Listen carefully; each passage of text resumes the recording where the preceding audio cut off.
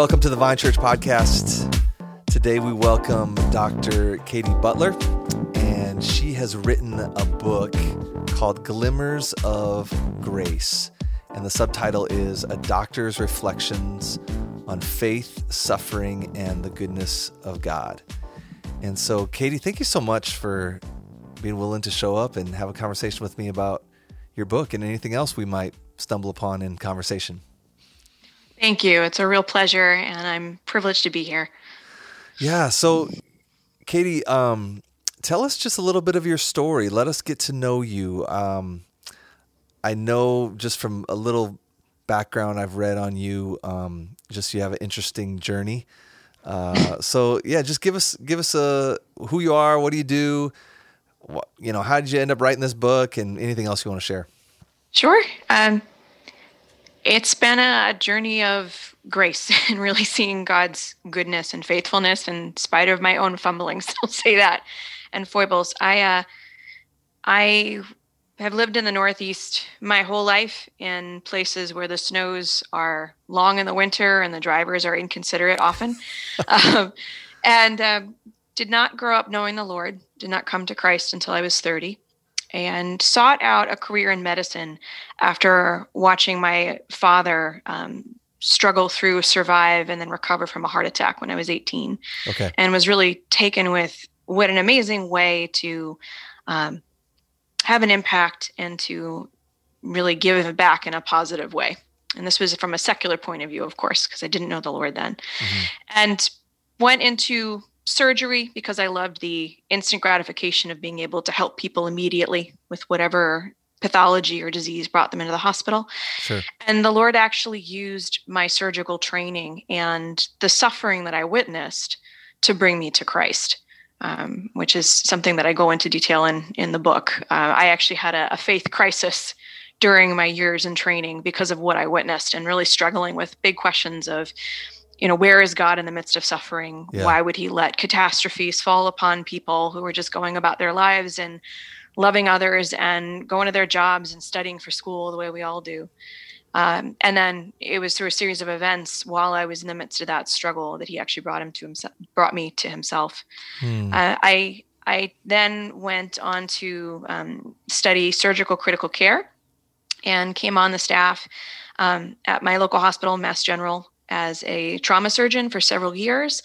Loved my work, thought was in the dream job, was also incredibly arrogant and really had made an idol of my work.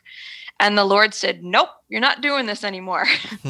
and placed it upon my heart to actually leave it all and to homeschool my kids. And so in 2016, I left practice, and I've been with my kids ever since. They are almost 6 and 8. Okay. And I've fallen into a writing ministry with which God's blessed me that I never would have anticipated. So I'm grateful for it all. Yeah.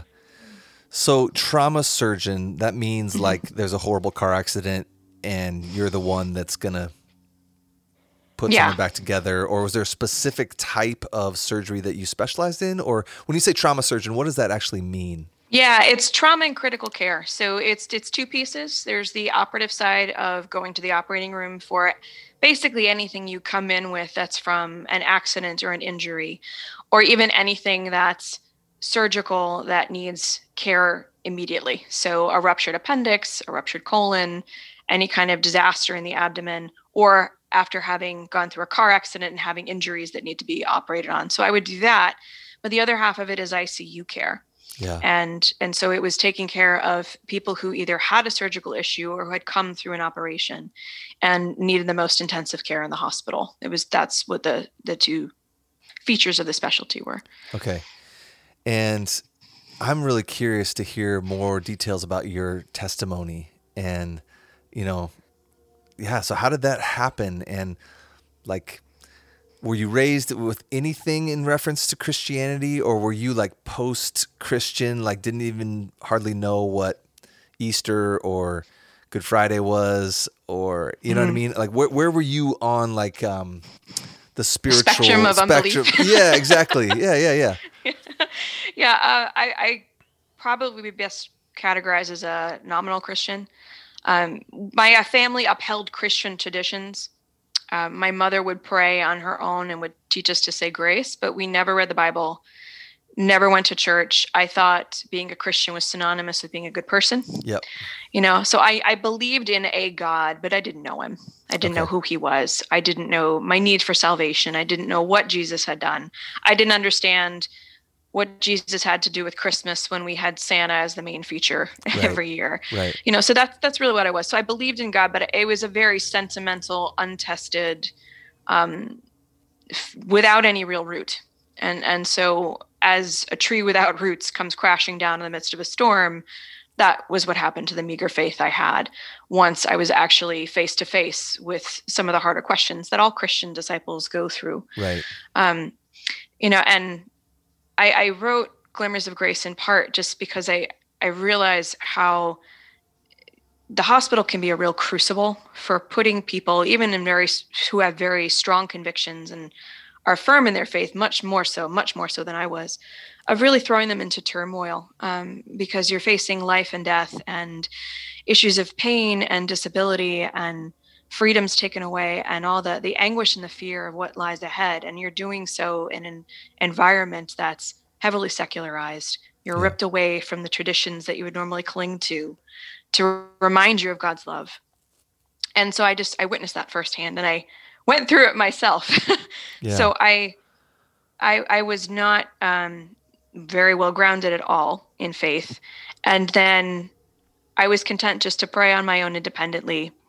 And when I was halfway through my training, one of my positions was to be in the emergency room, where for a month, I and another resident would be in the emergency room for 24-hour shifts. So we'd be 24 hours on, 24 hours off. And our job was to take care and initially manage everything that came into the emergency room that was potentially surgical. Okay. So it could be something as benign as having an abscess that needed to be drained, or as significant as a ruptured aortic aneurysm, or an esophageal rupture, or the car accidents that we're talking about. And it was my job to initially see what was going on, stabilize them, and then call in for extra help so they could go to where they needed.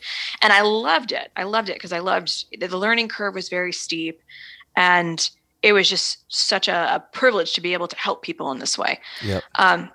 But I had one night where I was just gutted by the degree of atrocity that I saw, where I had 3 young people come in back to back after having been assaulted in horrific circumstances.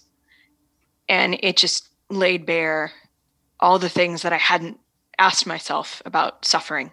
Yeah. So I had, the first was, there was a couple in their 20s who were bludgeoned. The wife was bludgeoned to death. The husband was bludgeoned to the point where he had severe brain injury in their bed by someone who'd come in with a baseball bat. And their 4-year-old son witnessed the whole thing. Oh my God. And so the husband was brought in. I was working to try to stabilize him because he was bleeding into his brain basically, and needed to go to the operating room urgently to have a decompression where they took part of his skull off. And I was trying to keep him alive to get there. And all I could think of as I was placing these lines was this poor 4-year-old boy who had just witnessed his parents, who would probably be an orphan, and had just witnessed his parents be beaten to death. And what was the rest of his life going to look like? Right. And then immediately after that, because things wind up happening, and other people who are in the healthcare field will attest to this, it comes often like a juggernaut. It's like a flood. You'll have these moments in the ER where things just hit you and there's no space between them. And this is one of those nights. The second was a 15-year-old kid who was in the wrong place at the wrong time and had been shot in the chest and came in without a pulse. Wow. And in those circumstances, you make a last-ditch effort to save life by actually opening up the chest in the emergency room. It's called an ED thoracotomy. Okay. And I did that, and then realized as soon as we got in that it was something we could not fix, that it had ripped open his main pulmonary artery, and there was no way we could fix it. And so he was lying there dead. Yeah. And staggered back, kind of dazed from the table, and then had to go changed, and then had to go talk to his family, who was his aunt and uncle. and learned that the cruel irony was that they had brought him here from Guatemala to have a better life. Oh, and here is his life cut off, you know. And then the last was another 15-year-old kid who had been shot this time in the head, and came in, and the paramedics had intubated him, so he was on a ventilator, so his lungs were breathing. Yeah. His heart was beating because we were artificially keeping him alive with the ventilator, but his pupils were fixed and dilated, and basically he was brain dead. The bullet had gone straight through and bisected his brain. And at that point, there's nothing we can really do. And so, but I thought, well, what's the one thing that I can do to try to help the family? And I said, well, let me clean him up, you know? So I was trying to suture the wound closed. Yeah. And some ill-advised person let his mother into the room while I was working. Oh, my word. And so she comes in and freezes and sees, you know, the blood and her boy's brain matter on my hands. And so she screams and crumples to the ground. Yeah. And I just tugged my gloves off and walked out of the room and just burst into tears. Right. And then had to continue my shift for the next 8 hours. Right. You know, and so after that, I the next morning just felt like something vital had been ripped from me. Mm-hmm.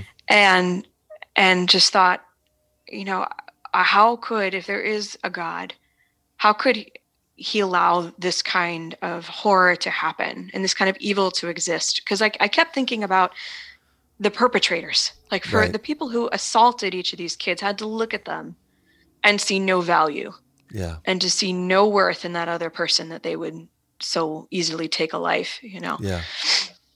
And so feeling bereft, normally after one of these shifts, I would go home and sleep, Yeah. knowing that I had to be there the next morning. Right. But I felt so hollow and in need of clinging to something true and good that I actually drove out 2 hours. I'm in Massachusetts, so I drove out along the Mohawk Trail and into Western Massachusetts, into the Berkshires.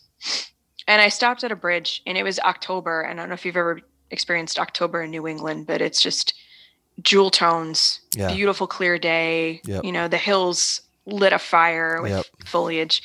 And I stood on this bridge and tried to pray. Mm-hmm. And because I didn't know Christ and had never read scripture, which I normally would lean into in such circumstances now, I didn't know where to turn. So I prayed, I tried to pray, couldn't find the words, and then just heard silence around me. And I walked away from that bridge saying, well, God doesn't exist. Yeah. Because I had no answers. And thereafter, I was agnostic and fell into the worst depression of my life. Because without God, there is no purpose. Yeah. It just saps everything of meaning when you say, what is this all for? And so I continued on and went about my work, but it was very perfunctorily, you know. I'd go to work and I'd do my job, but the whole time felt dead inside. And for the next year, I really struggled with thoughts of suicide. I wanted to throw myself off that same bridge that I'd gone to the first time. Yep.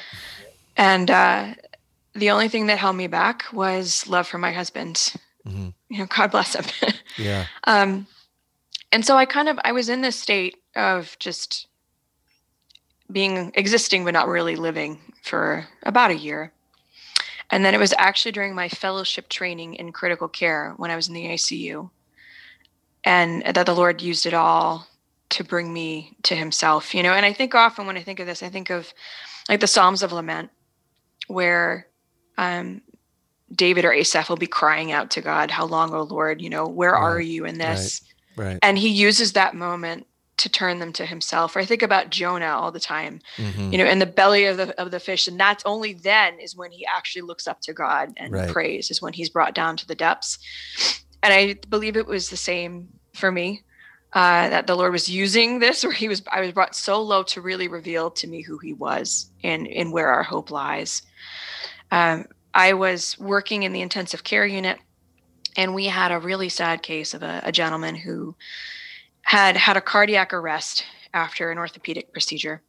And he had had CPR for so long they revived him, but he had severe brain injury from lack of oxygen for all the time that he had no heartbeat. Yeah.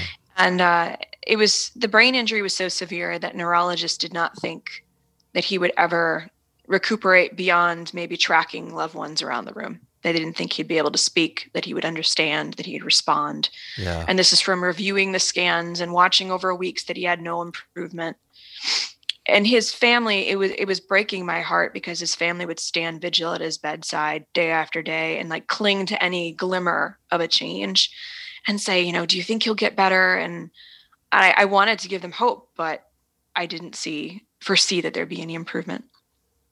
And then one day his wife, and they loved cheesy 80s tunes. So his wife starts belting at the top of her lungs. Tiffany's, I Think We're Alone Now. Speaking my language. I'm a child of the 80s. Oh, I love that song. I'm right Hate there that song, but I love that song. Not one of my top picks, but, but I know it. And so I came running into the room. I'm like, are you okay? Because she was screaming it. And she says, you know, Dr. Butler, I come in the room, first of all, and she's put a cross above his bed, and she's wearing another one. And they're both as big as avocados. Okay. And she says, I was praying and praying last night, and I woke up this morning, and God told me he's going to be okay. And I just felt crestfallen, because number one, I didn't believe that the God on whom she was leaning existed. Right. Number two, none of the evidence we had suggested he was going to be okay. Yep. And I said, I really hope that's the case. That's all I could say. Mm-hmm. And then later that afternoon, his family, because his kids were there by this point, start calling my name, Dr. Butler. And I come to the room, and they say he moved his right toe when we told him to, you know. And I think, oh, this is just a reflex. This happens commonly after brain injury. Well, you'll have movement sometimes, and it's not indicative necessarily that someone's recuperating or generating new neurons. It's more a reflex from the spinal cord. And so I said, that's all this is. So I yelled in his ear. He didn't move. Then they did, and he moved his toe. Wow. And I still said, oh, it's nothing. But then the next day he turned toward them when they called his name. And then the next day he started blinking to command. You'd say, okay, blink if you hear me say that. And he would actually started following commands. Wow. And then over the next 2 weeks, he had a full recovery where he was up sitting in a chair, cracking jokes, not remember anything that happened, obviously, but back to, he was functional, far exceeding what anyone anticipated. And, you know, we all said, oh, it's an outlier. This is unusual. We were thrilled, but I couldn't ignore the fact that this was in response to prayer. And what that did was broke through to me and say, there's something beyond our protocols and our understanding of physiology that was at work here. And at first, I'm ashamed to say, I sought the truth elsewhere, even though I'd witnessed a prayer in Jesus's name. Because I was raised a nominal Christian, I thought I knew Christianity. And so I read the Bhagavad Gita and I read the Quran, and could not shake the fact that for all of them, there was something direly missing, because it suggested that salvation was based upon things we do. And that did not jive for me after witnessing, and I didn't have a name for sin yet at this point, but just witnessing that no matter what walk of life you walk, you know, where you come from, what your story is, that there's a calamity that runs within the chambers of our heart that will bring us all through double doors in the emergency room at some point. Yeah. You know, and I'd seen that, and I'd seen how it does not spare anyone. And thought, if salvation is up to us, we're really in trouble, you know? And so my husband by this point had actually started attending church, and he encouraged me to read scripture. Wow. And so for the first time, I read the 4 Gospels, and I read Romans, and I was just so awestruck when I read Romans 5 of how Paul talks about how God actually refines us in our suffering and points us to our hope. Right. And then reading through the Gospels, just saying that Christ suffered for us. So even if we can't in the moment understand why we're enduring what we're enduring, or why evil befalls us, we can look to Jesus and know that he endured it too, and so much more so than we could ever imagine. And he did it for us. Right. So it brought a meaning to suffering that I had never fathomed. And I am just eternally grateful for the way the Lord has used episodes in very dark days to break through and to then reveal his love.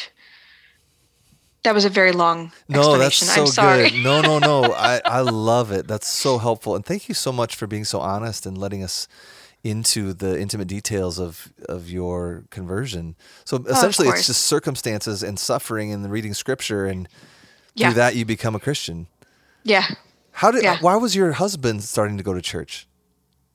Well, he's not in the medical field, but a similar trajectory of suffering and doubt, and then searching for meaning and finding it through Christ. So He was similar to me. He went to church, but still did not really understand the gospel. Yep. And around the same time that I was suffering, he lost his job.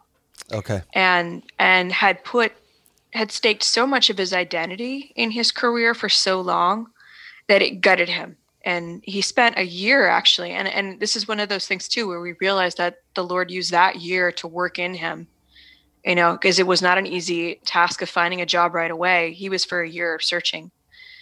And his sister had urged him to seek out a church.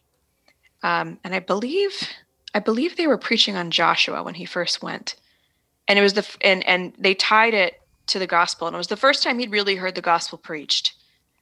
And then had dove into writings of R.C. Sproul and, resources by the Gospel Coalition and D.A. Carson, and just was awestruck, and with what solace there was to know that he was so broken, as we all are. Yeah. And what God had done for him in Christ. Yeah. And gave him hope. And it also helped him to realize that his identity was first and foremost as an image bearer of God, won by Christ, not as someone who was without a job at the time. Yeah. So, and it was in that setting, and he kept urging me long before I acquiesced. He kept urging me, and I would go and I'd sit there and I'd stare in defiance because I didn't believe in any of it. Yeah. But the Lord had already brought him to himself also through a similar trajectory of struggle. Wow. And had planted that seed. So. Wow. I just love hearing people's conversion stories. Yeah. It's so good to hear that. I mean, just what you've already told me, I got a list of a bunch of questions I'd love to ask you, but let's just start here because I don't want to neglect to talk about your book. Sure. Just give us a 30,000-foot view of your book and why you wrote it and what you really tried to accomplish through it. Sure. So this is my second book. My first one is called Between Life and Death, a Gospel-Centered Guide to End-of-Life Medical Care. Mm-hmm. And that was my attempt after having witnessed in the intensive care unit, and we can talk about this too if you want, whatever you'd like, the struggles that people have to make decisions about end-of-life care, ventilators, CPR, all these things, through the lens of their faith when things are so emotionally charged and so unfamiliar. And so that was a very practical book where I really wanted to mine what does Scripture say about life and death and suffering and who we are in Christ, and then try to unpack all the different technology we use to help guide people. Yeah.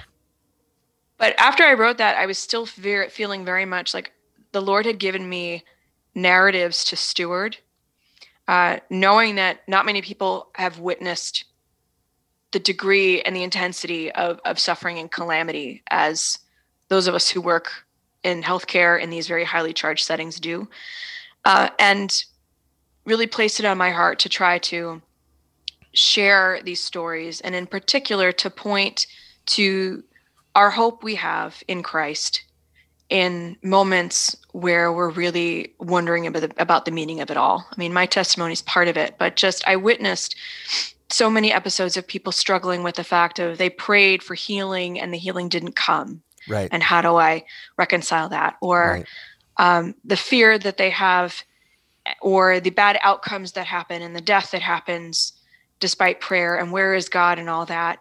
And I walked with a friend too over the past couple of years who was just such a faithful brother in Christ who would witness to people while he was in the hospital. Like he would ask us to bring copies of the Bible for him to distribute to staff. But I watched he ultimately died from end-stage emphysema, and I watched in his last 6 months of life the rigors and the burdens of constantly coming back and forth from the hospital and never getting well wore him down as well too, where he actually started to question his salvation. Yeah. And so I just have seen how these trials in the hospital, whether you're a healthcare worker, whether you're a patient enduring it, or whether you're a loved one walking alongside someone who's struggling with illness, they have the capacity to bring us to our knees. Yep. And I think the only way to really cleave to our hope is to harbor God's word in our heart and to remember who he is and what he's done for us in Christ. And the book is an attempt to point people to those things, to talk about some of the suffering that can occur, the questions we can face, and then to point us to Scripture. So that's the first book you wrote. That's the second. Okay. I'm sorry. Sorry.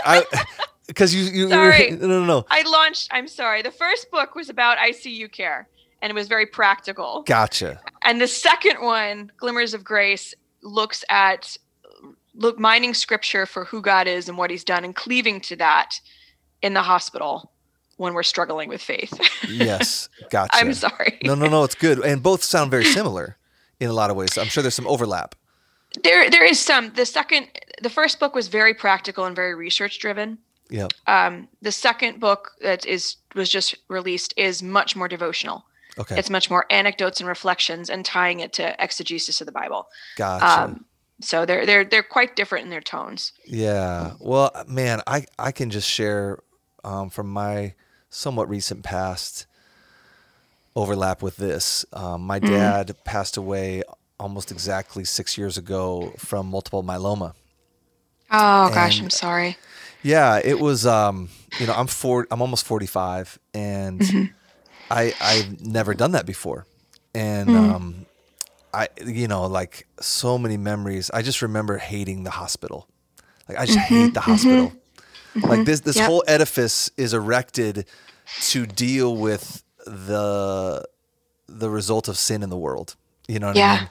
Yeah. And like just these haunting memories of. And granted, like, everybody's story is very complicated. I had a very complicated relationship with my dad, and a lot of that was never resolved. And I mean, I could do 8 hours of a podcast just on that, which we won't do. But man, just that feeling of helplessness. Yeah. And Lord, would you just do what needs to happen? Because this middle ground of we know he's going to die, but he's not dying yet. This isn't working out.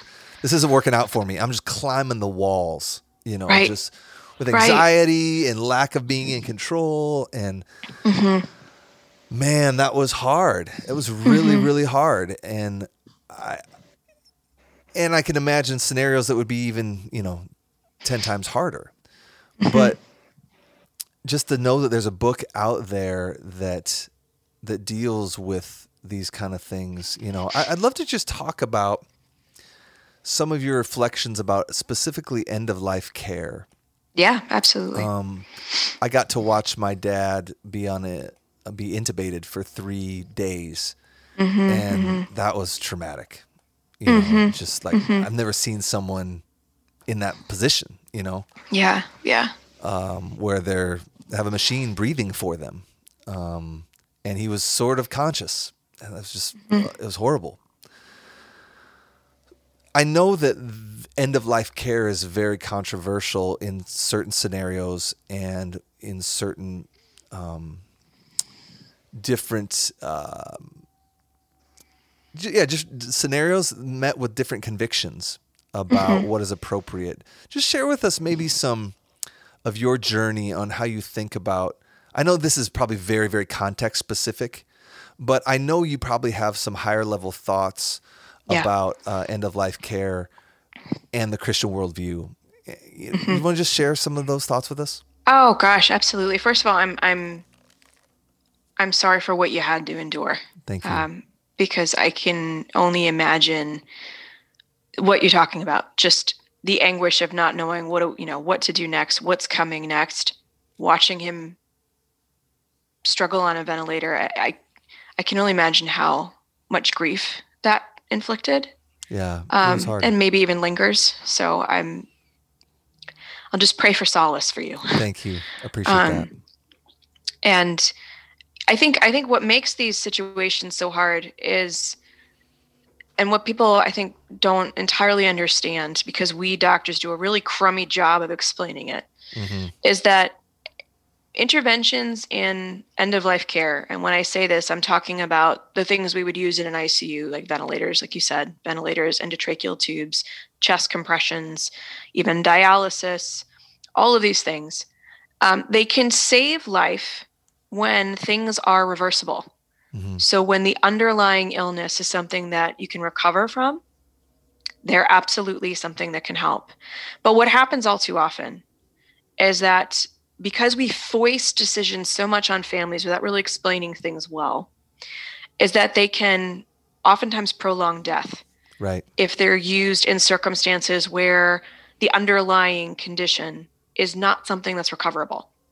So as an example, if someone comes in with a pneumonia that's a community-acquired pneumonia, easily treatable with antibiotics, and they have no other medical conditions, that's kind of a no-brainer. Using a ventilator to save that person's life is the right thing to do, because the chances are we treat the pneumonia, they come off the ventilator, they go home.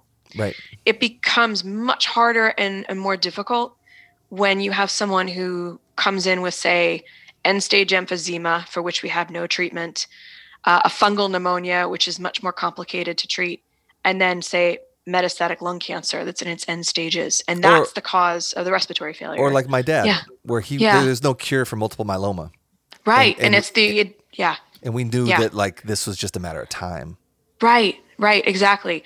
And so in those circumstances, using a ventilator actually will often just prolong the dying process. Right. It won't bring about recovery, because the whole point and the function of these technologies isn't really so much to save life. Really, it's not a cure. It's not curative. It's to buy time. It's to support the organs while we use other things to try to bring about cure. Right. And I think we do a really bad job of making that distinction as doctors. So when I try to guide people through these kinds of decisions from a biblical standpoint, I think too, what I've seen people do is they will cling to one idea from the Bible and ignore the overall narrative arc. So they'll say, well, killing is wrong. God teaches us we need to preserve life, so I have to do everything at all costs. And ignore the fact that God is also sovereign over our life and death, and that death is inevitable for us until Christ returns. So the four biblical principles that I point to and try to unpack is that, yes, mortal life is sacred. We know that from the 10 Commandments. It's a gift from God that we're to steward and cherish. But also, God has authority over our life and death. And death is something that will come to all of us. And third is that to love neighbor, and because we're called to have mercy, we need to also be concerned about suffering. Yeah. And there are some moments when these kinds of interventions don't actually preserve life, they prolong suffering and death, and we need to be attuned to that. Yep. And then the last thing is that ultimately our hope is in Christ, and that because of what Christ has done, death has been swallowed up in victory. Mm-hmm. And as believers, we need not fear it and oppose it so stalwartly that we take on interventions that aren't going to help. So the two principles, like kind of boiling all those things down, I'm going quickly, I know, but I feel like I'm talking too much. That's okay. I think it's helpful whenever we're asking about these things is to say, will any given intervention preserve life? And does it have potential to bring me or a loved one home? Or is it going to prolong suffering and death? I think that's the big question to ask. And I think it's going to differ depending on the circumstances, but I think having advanced directives still and having conversations about this with loved ones is helpful. in terms of having a guiding set of principles in mind, so Right. like my advanced directive says that if these kinds of technologies, so rather than yes, no ventilator, it's if doctors believe that these technologies will actually bring me back to a state where I can read the Bible again and be with my family again, yes, I want them. Yeah. If not, then no, it's not necessarily God honoring to continue them. It can be cruel to continue them, because they do bring about suffering. They do worsen suffering significantly. So. Yeah, these are such complicated, challenging scenarios. I mean, I remember my dad, and he told us kind of in passing, like, because he had multiple myeloma for 5 years, but he was asymptomatic for about 4 of those years. Right. And he would tell us, hey, if I ever get down to it and they got me, I don't want to be hooked up to all these machines. But what was in writing, and when you're in the heat of the moment and someone is like drowning in their own fluids, that's a different deal when you're, for my mom, and making those decisions is just gut wrenching. And so I would assume that you would say, like, for example, our church, we've got a lot of young people, like I'm the old guy, and so most people aren't thinking about end of life issues, but they may need to be thinking about it with their parents. Absolutely. I would assume you would say, like, do you have advice about even how to talk about these things with your parents or grandparents, or because that's got to be for certain people in certain families, a really challenging conversation. Like, are we going to talk about advanced directives, and how does our Christian faith inform this? And I think, yes, very hard discussions, really critical discussions, though, to be honest. I mean, and there's actually data to back this up. There's 75% of people are not able to vouch for themselves at the end of life. So many of us don't want to think about it and say, I don't want to, I'll decide when the time comes. We're not going to be able to, we'll either be intubated ourselves, or our illness will preclude us from being able to talk. Right. And so when that happens, by default, the decision-making goes to next of kin. Right. So, and that can even create problems if we haven't designated who that is, but it'll be, a spouse, children, brother, sister, whomever. And if we don't equip those we love with some idea of what our wishes are, it can really deepen grief. And it's been shown that people who die in the ICU, whose family members make decisions for them in the ICU before they die, if there was no discussion and no advance directive, for the next year, they suffer from anxiety and from depression. Yeah, and it makes from total sense. Aggravated grief. Yeah. It makes total sense, because you're bearing the weight of this truly life and death situation. Right. And if I don't know exactly it's different when my dad says, I don't want to be intubated, period. Right. Like, well, that's what he wanted, and we're giving him what he wanted. But if that's not clear, man, that's a weight that absolutely heavy to carry. Absolutely. So, I would posit it when you're having these conversations, and it might have to be multiple times before a parent feels comfortable. But say that, I know this is not a fun dinner table conversation, obviously, but to posit it as it's for 2 reasons that we're asking. It's number one, because we love that parent, and we want to make sure that when the time comes, we're honoring their wishes and trying to help them when they can't speak for themselves. Right. And we don't want them to endure something that's not okay for them. And so for us to love them in that moment, knowing again that they're not going to be able to voice for themselves what they want, we'd like to know. And also, this is a second thing of also, for us as children of those parents saying, I don't think I could handle putting you through something that would cause you suffering when we're not okay with it. So can you please tell me what would be okay and what wouldn't be? Yeah. So it's those 2 purposes. And I think if we approach it that way, saying that it's out of love that we're trying to have this discussion, and with the awareness that our loved ones are not going to be able to tell us themselves when the time comes. Yeah. To have these ahead of time. Do you go into this like in more detail in your books, just in terms of like how to actually have these conversations? Yes. In a way that's gracious? Yeah, absolutely. Absolutely. Well, that's good to know. We can point in the first book. Yeah, in the first book. Between Life and Death. Yeah. Yep. We can point people to that, and sure. Because we're all going to face this at some point. But it's even got me thinking, like, I mean, any of us can get in a car accident. Any of us can get diagnosed with cancer at any time. Yeah. You know? And so I need to probably have this conversation or I need to at least start thinking about it. Have it with my wife. Have it with my kids. Right. Man, it's not fun to think about those No, things, it's not. but it's loving, right? It's loving Yes. for the sake of your spouse or your kids. Right. Absolutely, it is. It's so not easy, but it is. So, Katie, how does this relate to the whole issue of medical assisted suicide? Because it feels like there's some key differences, but also a lot of overlap in some ways. Yeah. Oh, this topic. Deep waters, right? Deep waters. No, I shudder because there's 1,000 thoughts going through my head at Sure. once. Yes. So I actually devote a chapter to this in the book too. I think it's critical from a Christian standpoint to differentiate between comfort measures, which is when you have a loved one in the hospital and we've determined that further aggressive measures, the ventilator and everything else, is either not helping or is causing suffering beyond what they would be able to tolerate and they would accept. Okay. And saying, okay, as a result, then we're going to take away that ventilator.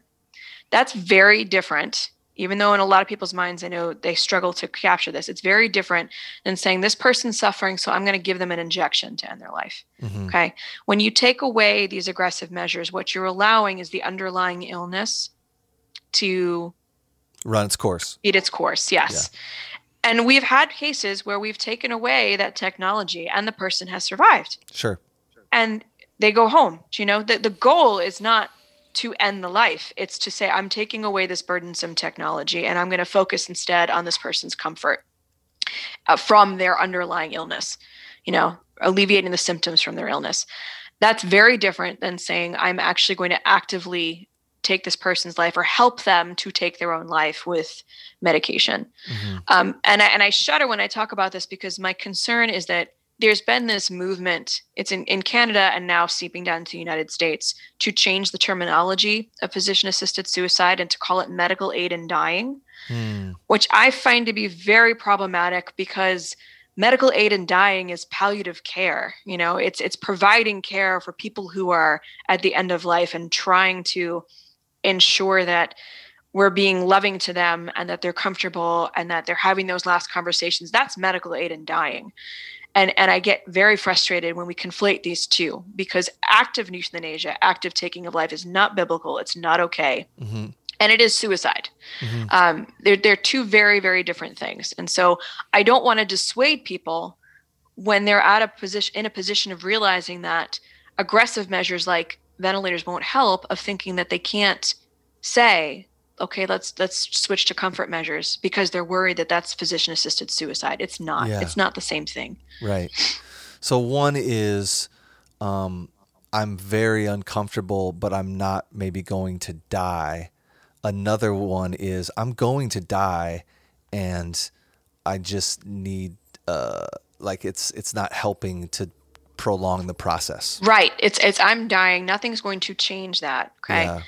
And I'm allowing death to occur versus the other, you know, in physician-assisted suicide, often they will have criteria saying that you need to have a terminal diagnosis. So these people often might be at the end of life, but the difference is that instead of allowing the disease process to run its course and have that be the cause of death, is that they say, I don't want to deal with this. This is too much. And then they're given an injection or a medication to end their life themselves. Yeah, my word, I can just imagine how this would be gut-wrenching again for because who wants to look at someone who's suffering horribly and say, well, nope, you're just going to have to keep suffering, you know? But, man,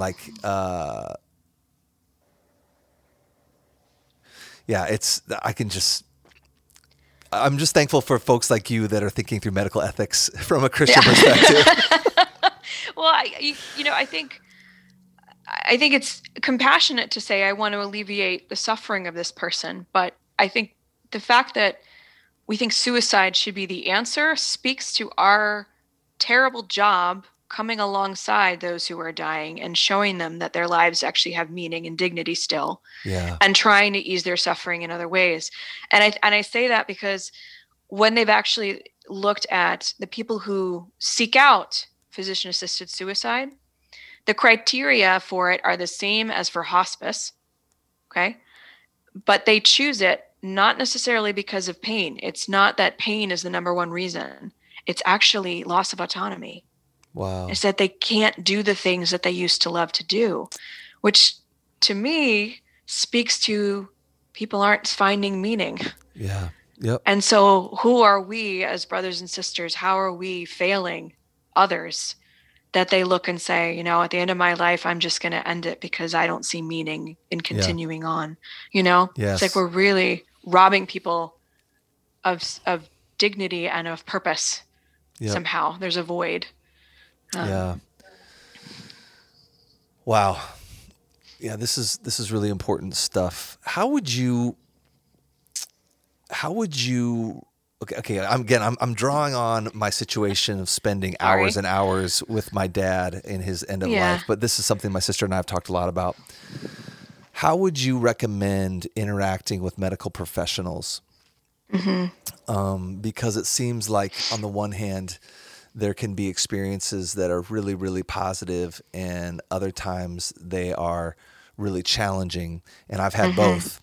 But one of the things I noticed is, like, when there's an advocate, like my sister and my mom and myself were my dad's advocate, that was just another set of eyeballs and weren't afraid to communicate. Like that was a real advantage, I think, for my dad.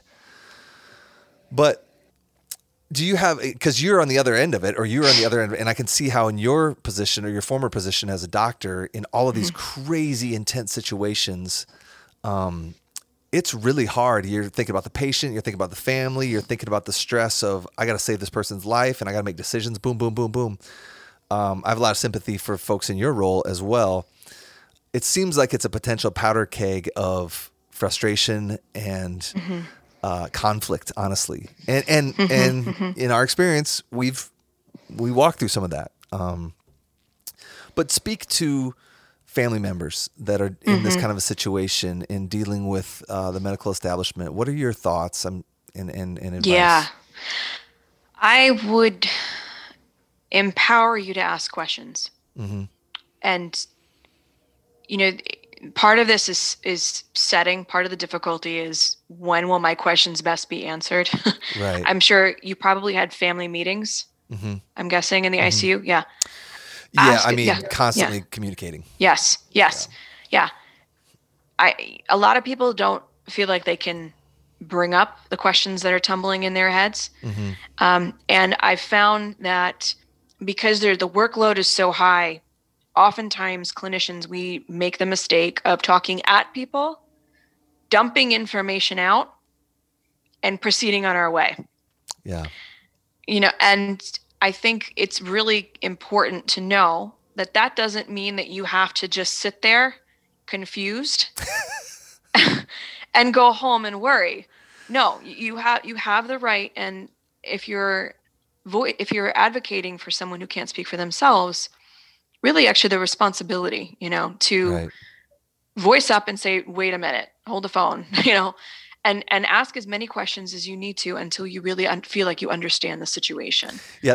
Let me jump on that for a second, because I came home. Sure. We live in Madison, Wisconsin, University of Wisconsin. At our church, we've had a lot of medical professionals come through, and I have a lot of close friends that are MDs.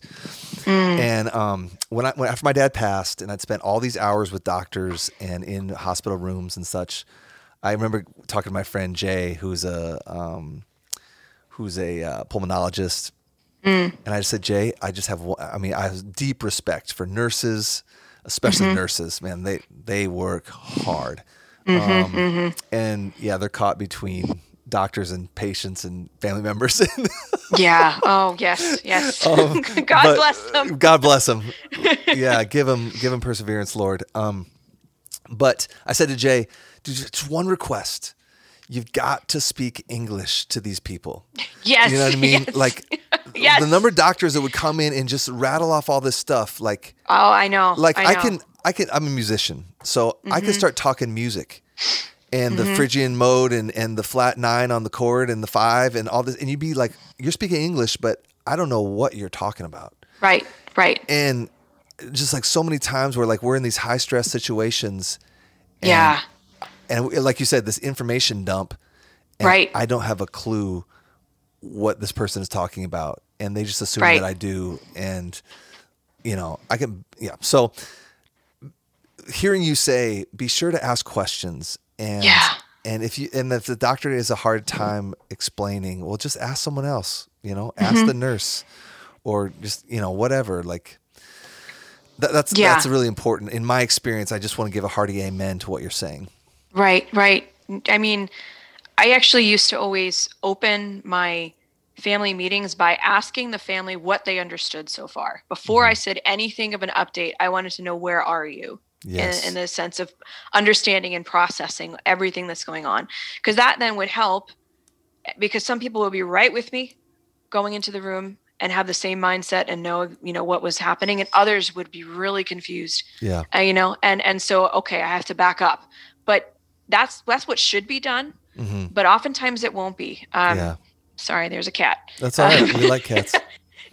So, you know, I think it's critical to know that if you have those questions and you're getting that info dump, to feel empowered to ask questions and to say, okay, I still am confused about XYZ, you know, and I include a series of questions in the book to ask the physicians as you're wrestling through end of life situations, to try to understand, what is it that's a threat to my loved one's life? Why? Yeah. You know, what is the likelihood that they're going to recover from this? What are the possible adverse effects of all these treatments that we're doing, you know, to help try to just clarify the situation and just feel empowered to do it. You have a right to, and they owe you that information. Yep. And I know there's probably a lot of medical personnel that will, not a lot, but some that will listen to this. And I just want to underscore the power of those in that role to leave a lasting positive memory or a really lasting negative memory. And man, like my dad's oncologist, you know, he's this like super, you know, well-known expert in multiple myeloma, you know, at the Mayo Clinic. And, you know, he's a rock star in this field. And when we knew it was kind of time to just be done, you know, he just, two things I remember. He sat my sister and I down. I don't know why my mom wasn't there, but sat my sister and I down in this conference room, and the nurse manager prepped everything, and he sat with us and just answered our questions for like an hour. And he didn't look at his watch, and he didn't give us the impression that he didn't have time. And man, that just, I'll never forget that. I'm talking about it to this day. Yeah. And we had another experience where a doctor was just on call. He didn't know the situation, and he was just, you know, punching the clock because he had to. And, you know, he's like basically rebuking my mom because she couldn't remember all of the medications that my dad was taking. And my you know goodness. what I mean? And my sister is about ready to. Yeah, rightfully so. Yeah. And again, I remember that to this day, but these kind of scenarios are so intense. The medical professionals have such an opportunity to bring a lasting memory, and just, I don't know. I am so sympathetic through that whole experience for how stressful and how hard they work.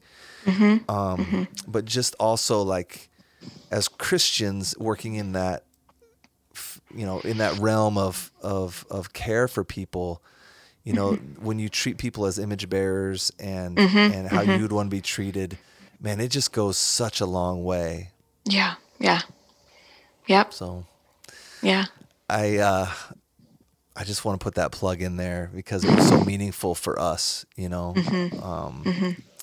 be treated by my dad's oncologist like that. It was so powerful. So, man,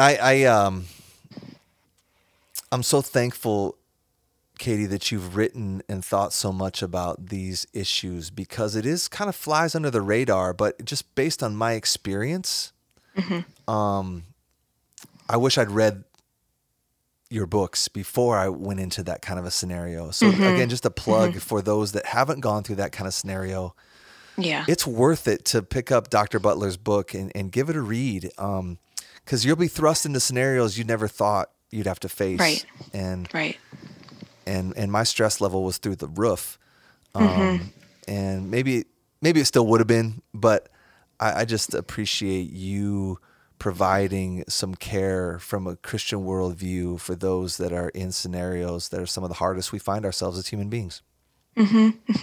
Yeah, absolutely. And I would just encourage people, think about these things ahead of time, and also just seek out your pastor, and don't be afraid to ask questions.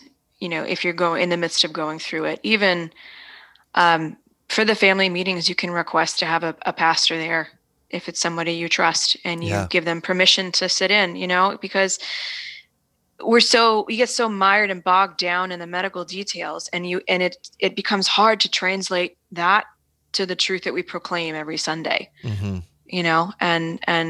our understanding breaks down, and we lean upon our faith, but we don't know what to do in a faithful way, when it's just so emotional and stressful. So I just would encourage people just to ask questions of the doctors and just lean into, the chaplaincy and your pastors too, and ask, remain prayerful and seek support throughout the whole process. Yeah. Amen. Well, Katie, it's been such a joy to chat with you today. I really appreciate your time. And is there any other writing projects that you're thinking about, for the future? Or I'd just be curious, 'cause you've written 2 books sort of along similar lines. Are there other things that you've been thinking about? This is going to sound totally out of left field. I have Crossway's putting out 2 children's novels next year that I wrote. Oh, wow. Yeah. It's a very different avenue. But after so young adult fiction kind of thing? Exactly. Yeah. Like middle grade fiction with Christian symbolism. Oh, sweet. So it was just after, and I know you've got a whole bunch of kids too, so I'm sure you can relate to this. Yep. But after being with my kids and reading to them, I actually read Tolkien with them. Oh, yeah, we did too. Throughout the pandemic. Did you guys too? Not through the pandemic, but we've done it. Yeah. And have you guys done the Wingfeather Saga? Yes. Oh, so good. Plug for the Wingfeather Saga. Great series of books. These stories that just are so imaginative and enchanting, but have these nuggets of the gospel that you can pull out. You know? Man, it brought me to tears once or twice when I was reading out loud to my kids. Yeah, exactly. We had when we were reading Fellowship of the Ring, and it's when Gandalf comes running across the bridge of Khazad-dûm, and the Balrog falls, down into the pit, and Gandalf gets caught. Yep. And he says, "Fly, you fools!" And then he gets sucked down to the pit. I pause, okay, is this too much for my kids? Yeah. And my son says, "I think he gave himself up for the others, kind of like Jesus did." It was just this wonderful moment. Yeah. So anyway, inspired by that, I thought, wow, what a wonderful thing to be able to write a story and to kind of bring gospel themes to life for kids and their families. I wanted to be able to give parents the same experience that I had. Love it. Well, you're very diverse in your gifting to be so logical and scientific, and that whole math science brain plus creative. That's kind of rare. It doesn't translate well to the everyday. Ask my husband, who balances the checkbook. It's not me. No, it's God. It's God's blessing and His gifts. Amen. That He's given opportunities. So, amen. I'm just glad that you're faithful to cultivate it, and We look forward to that. I was going to say my mom, not my mom, my wife and my daughter love young adult fiction, and they just devour that stuff. So when is it scheduled to come out? A year from this month, I think, is the first one, tentatively. But you're finished. I'm finished with I finished with 2 of them. It's going to be a series. I finished the first 2, and they're coming out next year. I don't know exactly when, but wow, it's slated for next year. Well, we'll look forward to that, Katie. Oh, thanks. And thank you so much again for giving us your time and your expertise and telling us your story. And maybe we can do it again sometime. Oh, yeah. Thank you so much. It's been a joy.